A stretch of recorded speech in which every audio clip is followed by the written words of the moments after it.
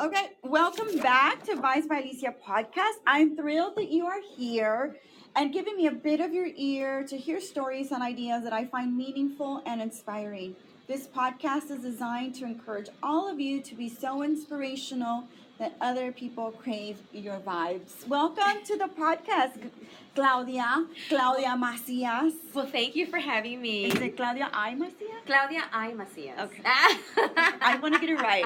Nah, just Claudia Macias. I throw the I in there because there's so many Claudia Macias out there. Is it pretty popular? Very popular. I Oh. had no idea how popular Claudia Macias. So I threw in the I for I love that. Isela.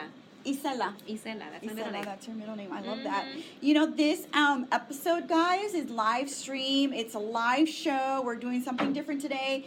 You might see that we're in a little bit of a costume. We are in costume. I put this costume together literally in one day. So my producer. I put mine together last night. I love it.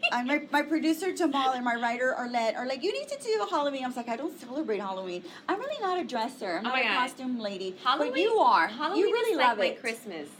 Like Oh. some people have Oh. their main holiday. Many people will say, "Oh, Christmas is my thing." No, Uh-huh. Halloween is my Christmas. Like the house.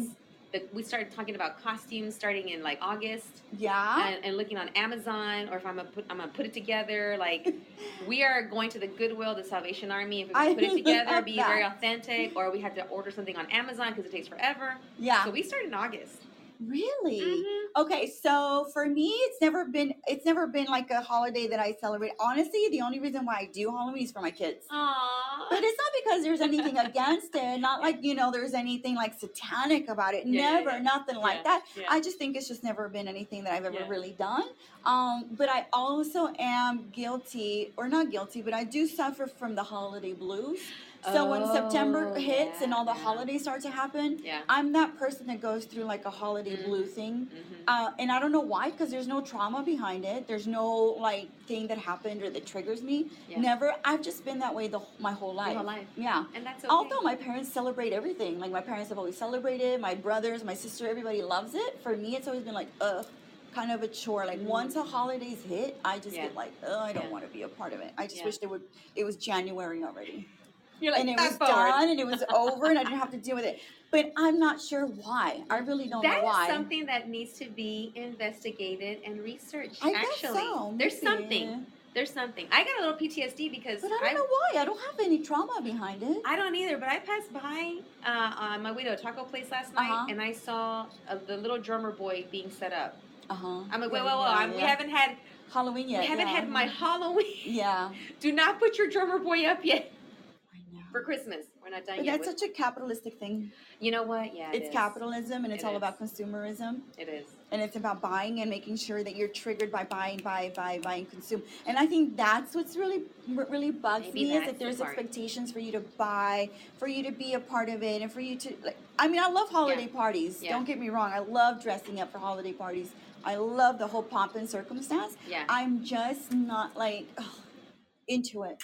But remember, you also have this movement of Mhm. reduce, reuse, Reuse recycle. and recycle, yeah. So maybe, and I don't It's know where tied to that. that, Maybe too. that's something to look into. Like, where does that passion come from? Which is, I think, is a great passion. Which, by the way, what I'm wearing right now is something I wore at a costume party I like love what 2 you're- years what ago. You're wearing right So now. I like so freaking cute, this and is- your shoes are very fun. Thank you, and then everything is is something that I've worn before. Secondhand. Secondhand, worn Reuse, before, borrowed it, reduce, yeah. reduced. So I love to follow what you do, and maybe it's, I don't know if it's because we grew up a Mhm. certain way. I don't know. think it is. I think it really does go back to how we were brought up Raised, because I remember for my childhood, it was like, garage sales, Yes. fire sales.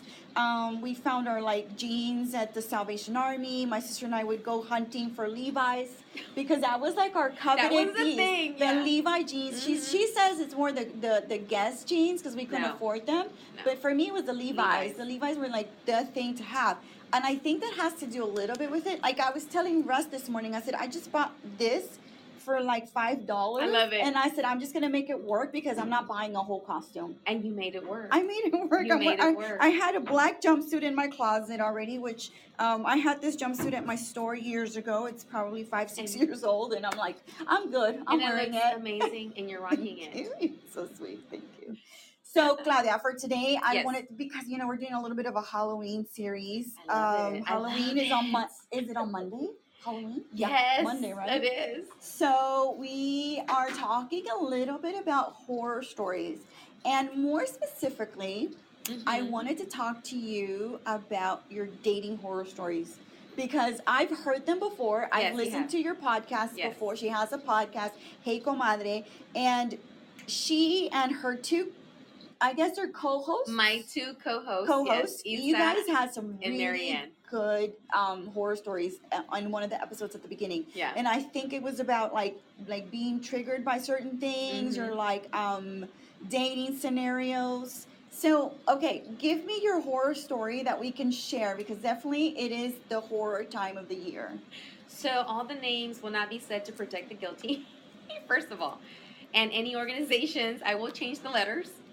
But I did not realize until this past summer when Yeah. things came to a head that I was actually involved and entangled in a situationship Entangled. I love that word. with someone who I believe was a psychopathic narcissist.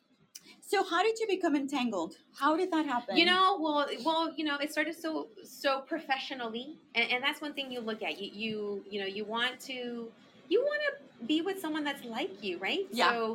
So I met this person, and it was a very professional setting, and we had a lot of things in common because of the work we were doing, and I asked around too, like, hey, what do you know about so and so? Oh no, he's a good person, Everybody vouched for him. Everybody vouched for him. Okay. So I was like, okay, all right. So then I realized I didn't know what was happening then. Mhm. What I know now is that Mhm. our first meetings or get-togethers or coffees and a little bit of wine, he was literally interviewing me. Ah. And then because everything that he would bring out was connected to my own, I guess, healing from having panic attacks. Okay. And getting professional help for that. Right. And and I would post every, my journey along the Yes, way I remember from COVID. that. Remember Yeah. from COVID, it was really hard. Right. I had brain fog. I had panic attacks. I ended So up in the I got emergency COVID room. right before you did. I did. think you got it maybe a month or two Mhm. after I did, but Yeah. it affected me really, really strong Yes. too. It was October 2020. When did you get COVID? No, October after Halloween. Right after Halloween. Right after Halloween, It 'cause the literally kids happened got like sick. almost after. Yeah. Yeah. For me, it was like the first week of October that I got very, very sick with Yeah. COVID. And mine was right after you. And so it triggered panic attacks. What triggered panic attacks was that I could not remember things. Oh. The brain fog was so intense, and I was a teacher at the time. I was Yeah. an educator. So recalling information and trying to teach kids online Yeah. and with a mask and not remembering things made my blood pressure go up, made my panic attacks come on. So I started recovering from that. Yeah. Ended up meeting this person. I did not know that he was using his own mental health Mm-hmm. supports Mhm. and his therapy Mm-hmm. to get into my mind. That was the horror, I think, that I want to say. How was he getting into your mind? He was saying everything I wanted to hear. He was using. Let's talk about love bombing. Yes, he was. What is a love me. bombing? Love bomb. He would give me so much attention. He was there. He was attentive, and then he would kind of disappear a little bit. Yeah. But then come back and check. Mm-hmm. But I didn't know that when he would disappear, there were other people that he was involved with, Okay. entangled with. Okay. Entangled. But he made it seem like I was the only person. And then it was a back and forth. And me kind of like, let me just step back.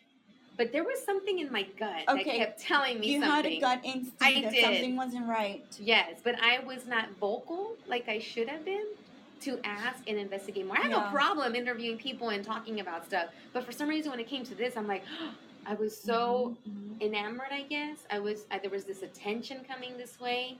And, you liked it. And yeah, I liked it. And then he's a professional like me. I'm like, okay, we're both professional, educated. We're working for the community, blah, blah, blah. It all matched. But there was just something that just was Didn't not seem sitting right. well. But then he would always say the right things to bring me back in.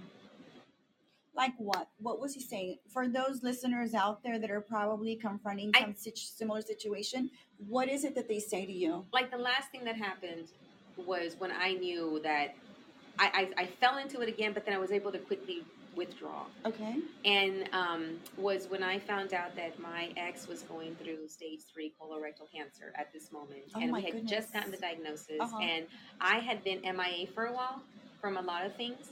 And he was like, how are you? Where have you been? You haven't texted. What's going on? And I thought to myself, my first gut instinct was, well, you know my phone number. You know where I live. Look. But he didn't. But then the way his messaging, his voice, the words he said, hey, I'm here for you.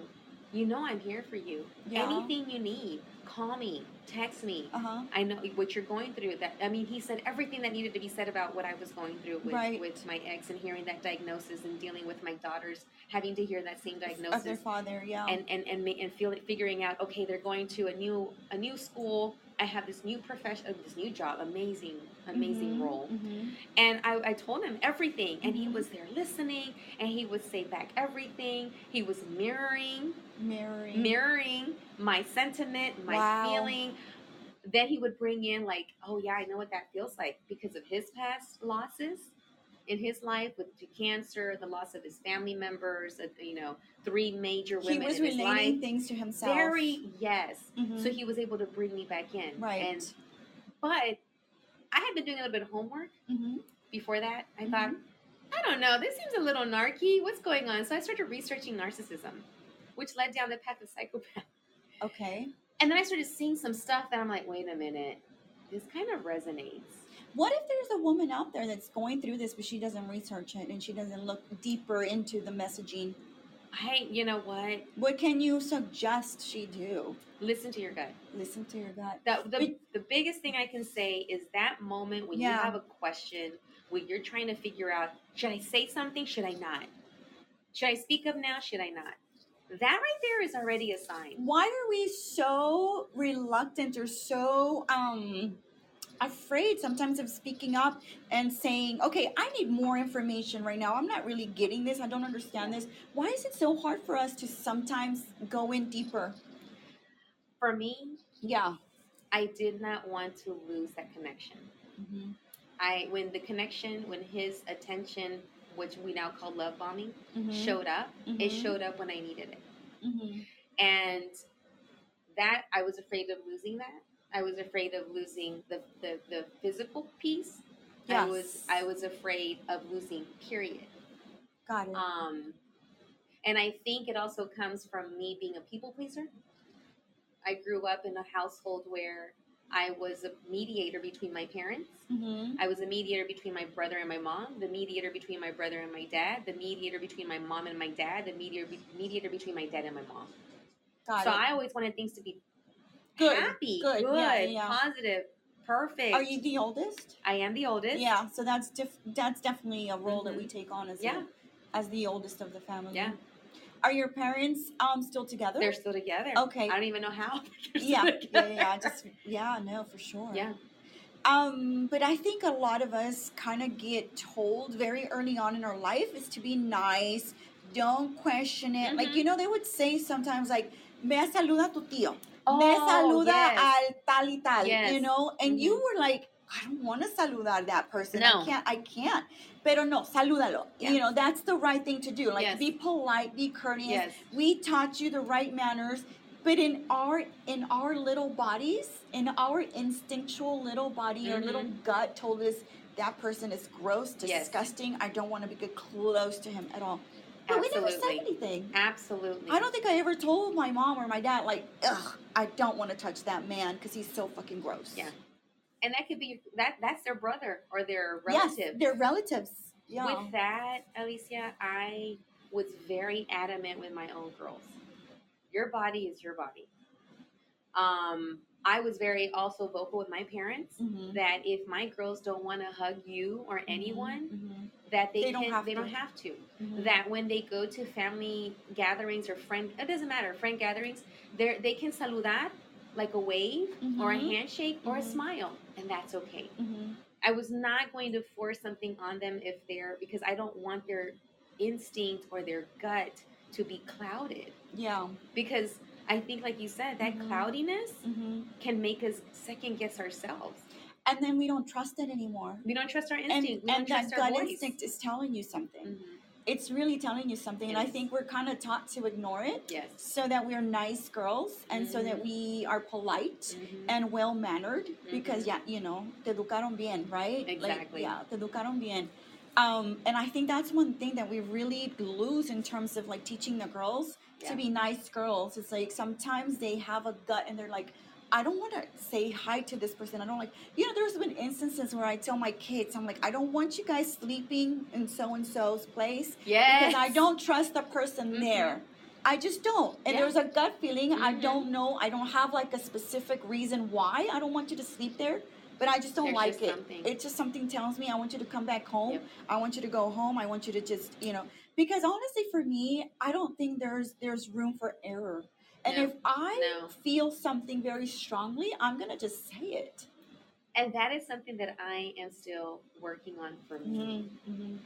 It's gotten better, so much better. Yeah. So much better. But I'm with you with the whole spending the night or going to visit. Have my girls gone to overnights? Yes. But you know what I tell them to? I go, look, I'm going to meet with the moms. I'm going to talk to them, have conversations. I'm going to go to the location. Even if I say yes after I know the mom, I'm going to go with you. I'm going to have coffee with the mom. I'm going to be there in the cocina, checking out the house. Yes.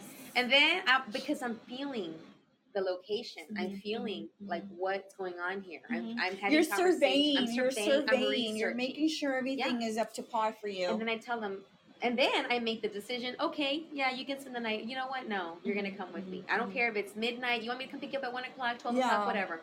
Spend as much time as you want with your friends, but you're gonna come home. And even if I do feel good about the situation, I still tell them, you can call me, text me. Any moment. And I tell them in front of the parents too. So that they know. That's my so girls good. know that is so any good. moment that they feel uncomfortable or maybe they change their mind at the last minute, they want to come home, they can call me at 1, 2, 3 o'clock, whatever. I am there. Yes. I agree with that. And I think at some point, the kids realize that mom has a reason for why she does not want you to be there very long. Yeah. And I think my kids know that because they never asked me to stay at anybody's house. They know better than to ask me because I'm just going to say no. Yeah. Definitely gonna say no, even though maybe the family's okay. I mean, maybe my family is okay, like they'll stay at my family's house, and because I know my family and I trust them very well. But it's nobody else's house. There's no way. And so again, going back to the conversation of trusting your instinct and trusting your gut feeling, and not forcing our girls to do anything they do not feel is comfortable for them in their gut. Because a lot of our parents forced us to say hi to certain and hug so-and-so. And if that person hugs you and kisses you, I was telling Rusk about this last night because we were talking about this conversation. And I said, I do remember instances where there were family members, quote unquote family members, that would hug you extra tight. A little bit harder, a little bit They would hug you a little extra tight. Or they give you that kiss, you're like, and then there was like the sloppy kiss. And I told him, I said, and there's a certain thing where they hug you in a way where they're really feeling your breath. Yes. Where they're really feeling the top part of your body and they're like really into it. But it's sort of seen like, oh, that's so-and-so and he's part of the family. And as a young girl, 12, 13 years old, you're like, ugh, this feels so gross. I don't like this. And my gut is telling me something. And your gut's telling you something. And, you know, the numbers have shown, the research has shown that most of the molestations, most of the inappropriateness that happens, it happens with someone within the family or a close family friend. You always think about el cucuy, o no, el viejo te va a llevar, you know, los que están allá afuera. But really, it's not that.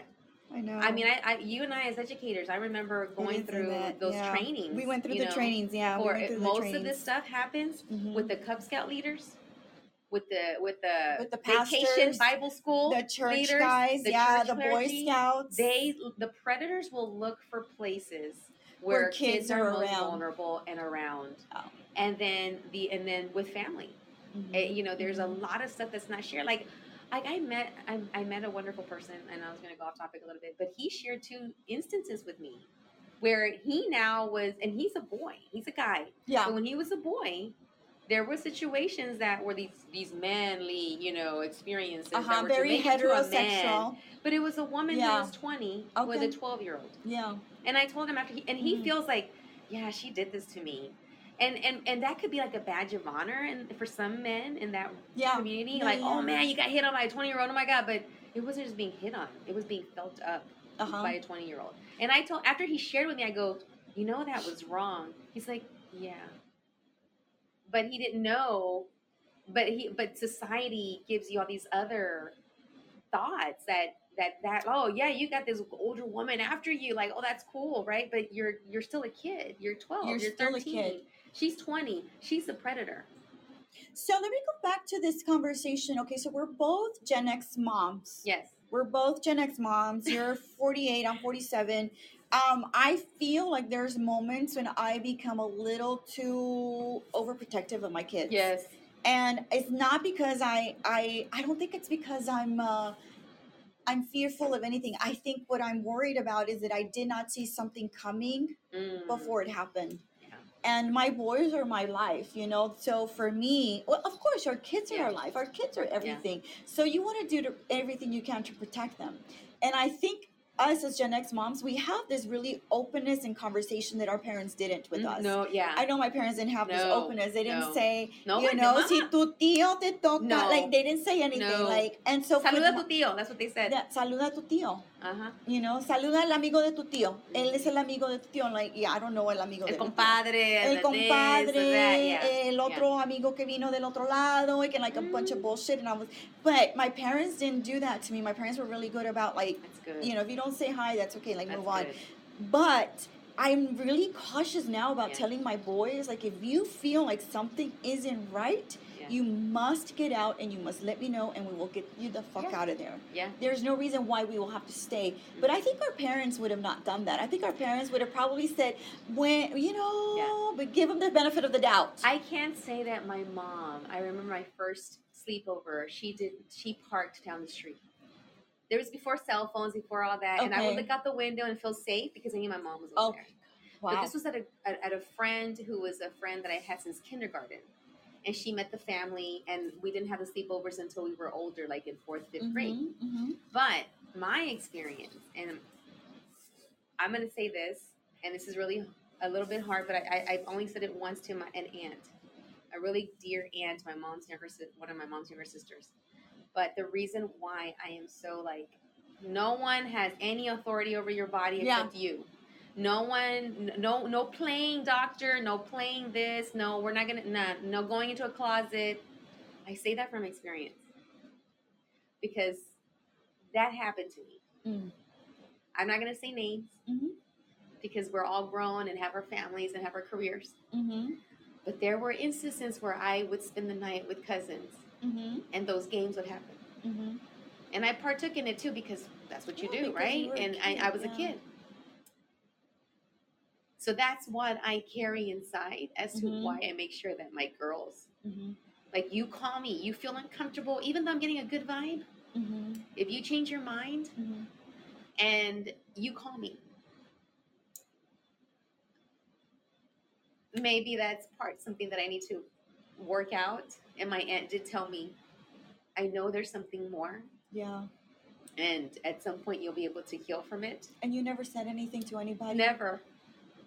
Why not say anything to anybody? Not even to your mother? No. Why is that? I did not want, I was ashamed. And I saw how my dad and my family would always get together with all the cousins and the aunts and the uncles. You felt like you were putting I didn't want to mess that up. Mm-hmm. And then later on, I did not know that I had a cousin, an older cousin, that did molest one of our younger cousins. And he later on, you know, got married, had kids, got divorced, got married, had more kids. And now one of his adopted daughters reached out to me and said, he did this to my sister. And I'm like, fuck. He didn't do that to me, but it was another cousin that this happened with. And I'm like, what do I do? And I'm like, report him. I don't care if it's my cousin. Do what you got to do. Mm-hmm. You need to make sure that he doesn't get near you, your sister, your kids. Claudia, why are we so protective of that? Why do we protect everybody else around us, but we don't protect our own mental health and our own well-being and our own persona? Uh-huh. Like, we're very interested in protecting the family dynamic, making sure the family dynamic isn't broken. Yeah. But yet here we are putting up with bullshit from people because we just cannot Yeah. put somebody in a bad light because they're seen as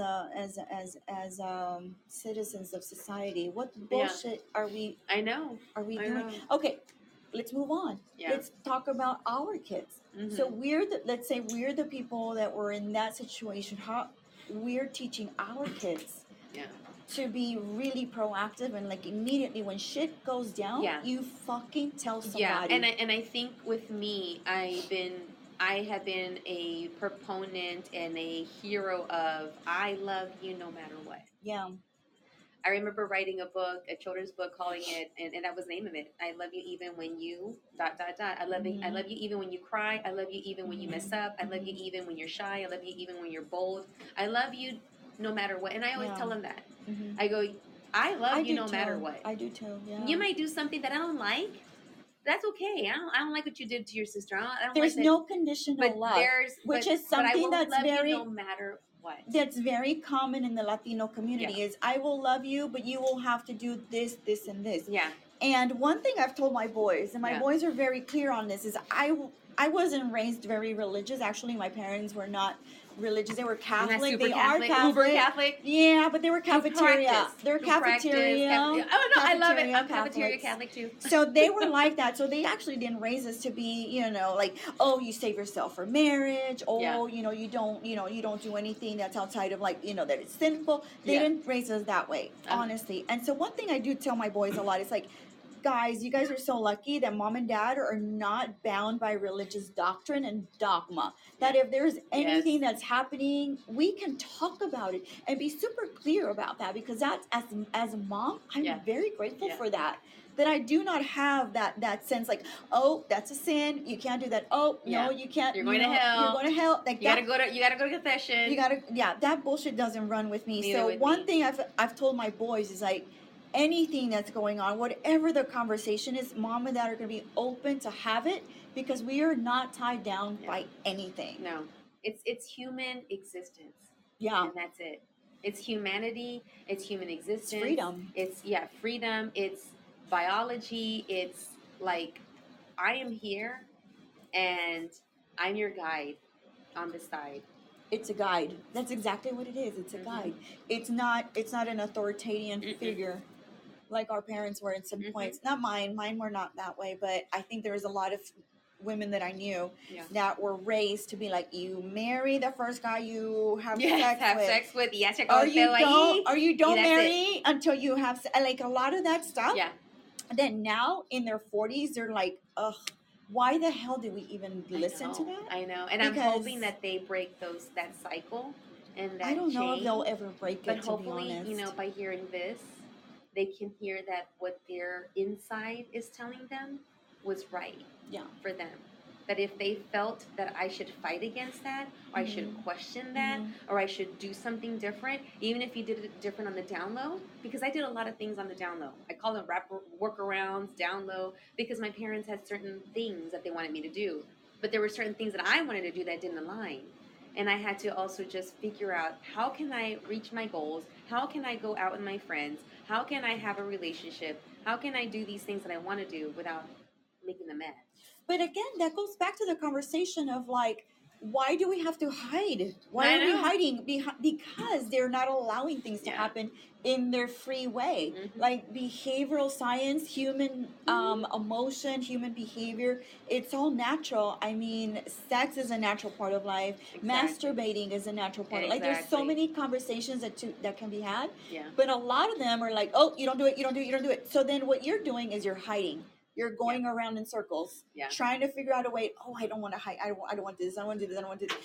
As opposed to saying, you know what? Be careful. If you're gonna have sex, go use a condom. If you're gonna have sex, be respectful of your time, of your heart, of your life, of your body. That's where the conversation is. And it's funny because with me as a teacher in preschool and pre-K teacher, I remember kids, during nap time, putting their hands in their pants. And that's normal because you see that they discover themselves. And I never treated it as something abnormal or get mad at them. I would just like, okay, and that was it. And I would let the parents know. But I would tell the parents too, I go, this is normal. Kids are going to start discovering themselves. They're 3, they're 4, and their hands in their pants is normal. So just want to give you the heads up. And then when it happened with me with my own girls too, and and one of my kids was like in the middle of like stuck her hands in her pants. I'm like, okay, mommy, this is something we don't do in front of everybody. But I made sure that she didn't feel bad. Yeah, you didn't shame her for it. You just educated her a little bit. It's in private. Yes, your hands, that your body, your hands are for you. And no one can do that unless you give them permission. So as I got older, I would relate to that. I go, yes, you're going to have these feelings, but remember, your body is yours. For someone to have access is because you're giving them permission and you feel safe, and it's up to you. So how are you raising 2 teenage girls? How do you raise them in a world where it is about consent? It is all about consent. Constant conversation that you have the last word. Okay. That no is no, and if it's a yes, it's a yes. But that if your no is a no and you don't feel comfortable, it's a no. And if your girls are sexually active, how do you confront that situation? You know what? I haven't gotten there yet. I'm talking to my comadres that have already gone through that to figure out how to approach that. Conversations, have them now. Make sure that they feel comfortable enough. We've done the period talks. We've done about I've shared with them my experience, my first time. And that I was older, and that I wanted to do something. I didn't want to do that. With your girls. That I was older. I was in college. I wanted to make sure that I was emotionally and mentally ready for that. So I have shared a little bit about that, like my story. And but you shared the emotional component and the mental component, not just the physical. Yeah, both. Yeah. Being safe. I love that. And also that I did not want to do that until I was mentally and emotionally prepared for what can happen later, that I would be attached. I want to be with someone that, the feelings that come with that. Yeah. Like it's heavy. And then I did share about, the girlfriends that did go through it, and they were like, this is the first guy, I gotta get married. And they stayed in an abusive relationship forever because they just can't get out of it. Because they just felt like this is what my mom, my church, my whatever. No, they don't want to disappoint anybody. Exactly. They don't want to be that disappointment to anybody, even though they're miserable and sleeping with a brother, because they're not even sexually active anymore. They're not even attracted to each other anymore. Yeah, exactly. Yeah, it's difficult. I think I love this conversation about us because we're the kind of mothers that are kind of in the middle from the generation of you never talk about it. Exactly. You don't say anything. You just say, oh, you don't have sex before marriage. That's it. Bottom line, shut up. Yes. And then the conversation with the kids that we're raising were Gen X, Gen Z. You and I are Gen Xers. We're raising kids that are in a different era. They're the iPad kids, the iPhone kids. They grew up with, so much different stimuli in terms of social media. We didn't have it. We didn't grow up with any of that. I think I got an email when I was in college. Me too. That's when I got my that first was my first address. email, was my college email. And it's a different scenario, but I think the one thing that we do have that's beneficial to us in terms of mothers is that we know the way we were raised. Yeah. And the way we do not want to raise our kids like that. Exactly. I see that, and I see some things that my parents did in terms of being super territorial and authoritative. And I think about it and I'm like, yeah, I'm grateful that they were like that with us back then because we needed it at that time. But you can't raise those kids nowadays with those same principles. I don't think it works. It doesn't work. It doesn't work. These kids come from a very different generation, a different upbringing. Yeah. And sometimes I find myself on the struggle bus because you think that because I'm in education, I've studied childhood development, this and that, but now it's my kids. I'm like, oh my God! Then you throw in all these other things like the technology and the accessibility and how kids are learning things younger. Now at a younger age than what I learned. Stuff that I learned in college or college age, kids are learning now at a younger age in middle school and even younger. So with that in mind, it's I embrace the struggle bus. I embrace asking, people like comadres that already had kids older than me and have gone through it. I embrace saying it's okay that I don't know all the answers, because that's another thing too, is growing up, you don't put out there that you don't know. Yeah. You don't put out there that you need help. You just buckle down and get to it. But then why? Why am I going to do that? when then that causes like mental health issues, and like you feel like you're like the worst parent ever, or maybe you can't fulfill yourself with whatever that is your goals in life, ask. I'm okay with saying to my girls sometimes, you know what? I don't know how to deal with this right now. Yeah. Because I've never been the parent of a teenager.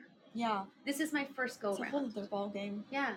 Every stage, there are times, and I'm vocal, and I love, and it's a double-edged sword, because now my girls are vocal. So now there's sometimes I'm like, oh my God, I'm the mom here. Be quiet. Like you gotta do as I say so. But then I'm like, wait a minute.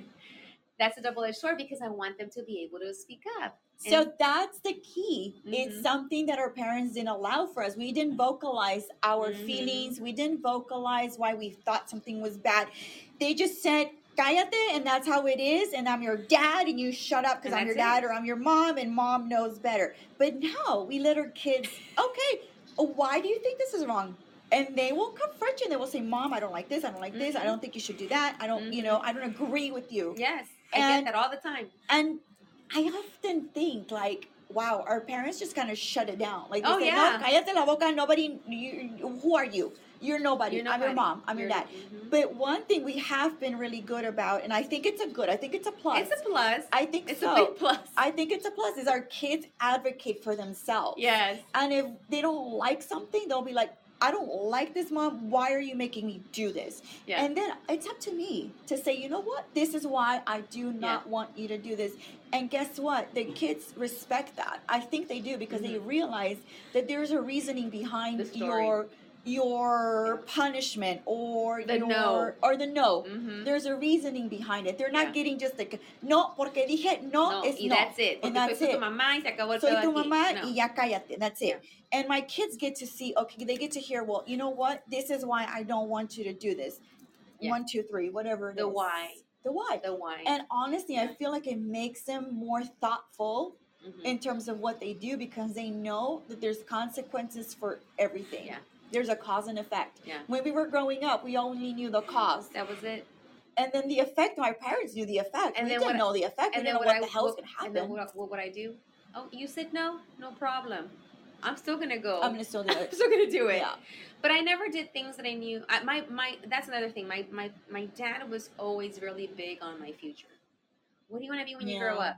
Yeah. What college do you want to go to? So he already implanted that. So every decision I made, even if it was against his no, I always balanced it with, okay, is what I'm about to do going to keep me from getting to my goals, or is it not? It's true. Even the people, even the boys, even the guys that were like in the middle of like this heavy intimacy stuff when you're like in college, and then I swear to God, I hate to say this, your father's I would see my dad's face too. I did, okay, is what I'm about to do going to get in the way of my goals? It's true. Or am I being safe, or emotionally, can I handle this because I got a big test? No, it's true, because you see your father saying to you, you're like, too. I trust you. Yes. You're a smart girl. Yes. You always make the best decisions. And I'm thinking about him when I'm about to do something stupid. I'm like, okay, fuck that. I'm not doing it. Bye. Exactly I can't. Yeah. Exactly me. Yeah. But that was me too. I always made sure that whatever it is I chose to do, that I made sure that it never got in the way or impeded my goals of graduating from college, moving forward with everything I had on my goals list at that point. I always thought about that. Yeah. But also there was that burden. You're the first one to go to college. You're the first one to do this. I was always the first for everything, and I don't want to let my whole village down. No, and I think Rusk and I have talked about this in other conversations where we have these curses, these immigration, we're kids of immigrants. So we can't on, I don't know if we've called it a curse. What do we call it? Could it be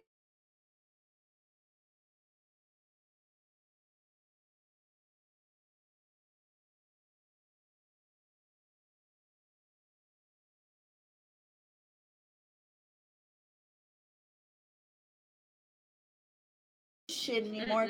I remember talking about this in one of my talks. Is like, I was going out of town with Rusty. We were dating. We were out of college, and my dad would never let me go out of town with a boyfriend. There's never ever happening. And I remember telling my dad, I want to go to New York with my boyfriend. We're only dating because we were just dating. We weren't even engaged yet. And my dad goes, "Oh, you graduated from college. You can do whatever you want. Like, go up. Like, it was like." I was like, and you're like, wait a minute, what?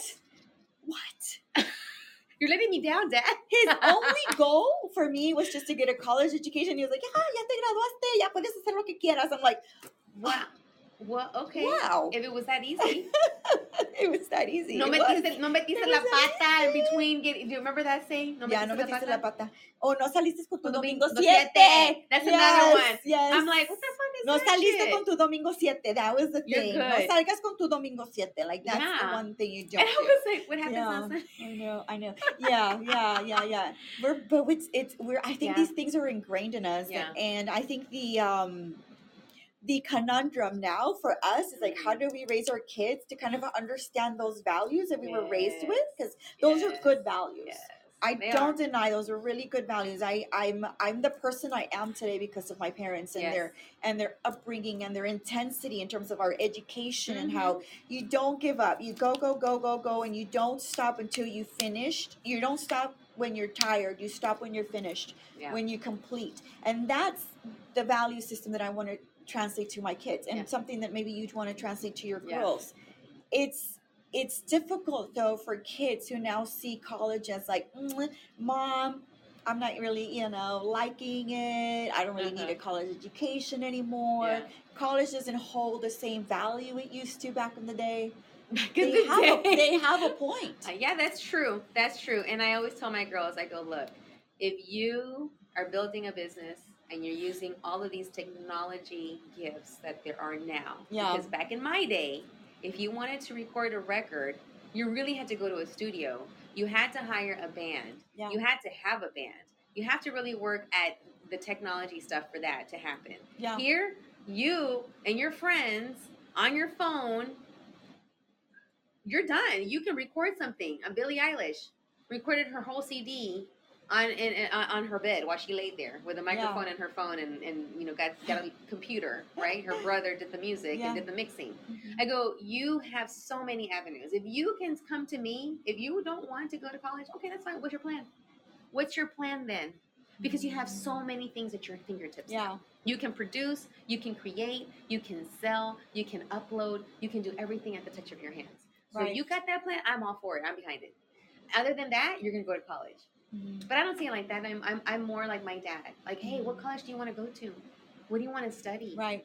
It's more that way, because I remember my dad saying that. What college do you want to go to? What do you want to study? What do you want to be when you grow up? And now I add, if you don't know that right now, it's okay, because you'll figure that out. I don't want to. I also want to add that because my girls are always asked, like, by friends and family, because they see who they are, they see who their mom is, and I always tell them, don't forget to also say, when people ask you, what do you want to be when you grow up? You add, hey, I'm looking into XYZ. I like this. I like to study that, but I also want to be happy and healthy. Add that to your future, your current and future goals. And I think that's the new generation parenting. It's like really considering where our kids really want to go and where they want to head in terms of their life. We have a very creative son, and Rusk and I are not very creative. We're very type A, analytical people. True. But Rusk, you want to jump in on this conversation? You're creative too. In terms of parenting, we have to really adjust ourselves to the new parenting, to the new ways we're parenting our kids. We could not raise our kid the way we were raised, because we tried it. We were like at a point where we were like so frustrated with our kid that we were like, we don't understand him. We don't know where he's coming from. How is he going to make any money? Rusk is very business oriented. This kid isn't going to make any money. Like, how is he going to make money being an artist? And this kid has been proving us wrong. There you go. He's been proving us wrong. He's been proving to us that there is a possibility in doing something productive and being a creative kid. Something we had no fucking clue about. There you go. We did not have a clue about that. And with my family, with my parents, I'm a singer. I love to sing. I love being on the stage. I love to sing a song and to give that feeling to someone. And I had been doing that since I was 5. And then as I got older, my parents would tell me, only 1 in a million to make it, and they never supported that piece. Your singing career. Yes. I did it on my own. I did it behind their backs. I recorded a CD. I sang in a band. They had no idea at first. It wasn't until I finally recorded the CD and I made a big announcement. And then when I had my whole family visiting for Thanksgiving once back in the 90s, early 90s, I said, I have a big announcement to make. I just want to share something. And I saw my family, my mom and my dad's faces go white and like, what? Oh my God. You know what they thought I was going to announce? What? That I was pregnant. Oh no. They were so scared that I was going to announce that I was pregnant. I'm like, why would that even cross your mind? I'm announcing that in the middle of me going to college, I'm also in a band, and here's the CD I recorded. That's hilarious. So now I took another. Maybe I'm on the balance scale. Maybe it's heavier on this end and I'm coming from experience where now I'm like, oh, my girls, you like art? Okay, we're gonna put you at Cassell. Okay, Pilar, you like to sing and dance and do some acting? Okay, we're gonna put you in Wildfish. I mean, I tell them all the time, I hate girls. If you like this, let's do it. We tried soccer. They didn't like soccer. They busted out a kneecap. One of them did. I'm not going to do soccer. The other one likes volleyball. I voy con el volleyball. You want volleyball? Okay. The classes, the outfits, showing up for the games. You want a clinic? Okay, let's find you a volleyball clinic. You want an art clinic? Okay, let's find you an art class. I'm on the other end now. So you're like exploring. You're like, let's explore that. Let's see where it goes. Let's see where it heads. I'm not telling my girls. No. Only one in a million make it. That is the worst thing that my parents could have told me, and I love them to death, and I did it because they were protecting me. And they were only protecting me because I found out later that my dear grandfather, my mom's dad, who started El Costa Azul, who was given the keys to the city by the mayor of Houston back in the 70s to bring salsa music, música tropical to Houston, would perform at the Pan American, Los Globos, had a band, launched the career of Rigo Tovar. Oh my God. So, and he was a bootmaker and a shoemaker, made boots for the presidents and for actors and for Hakeem Olajuwon. If you remember Houston Rockets, my grandfather was a shoemaker and a performer and an artist, okay? So he kind of had some people on the side, women. And so then my grandmother put her foot down. She said, either you choose music and that life or you choose us. So because of that, my mom saw that when I started showing this talent. Yeah.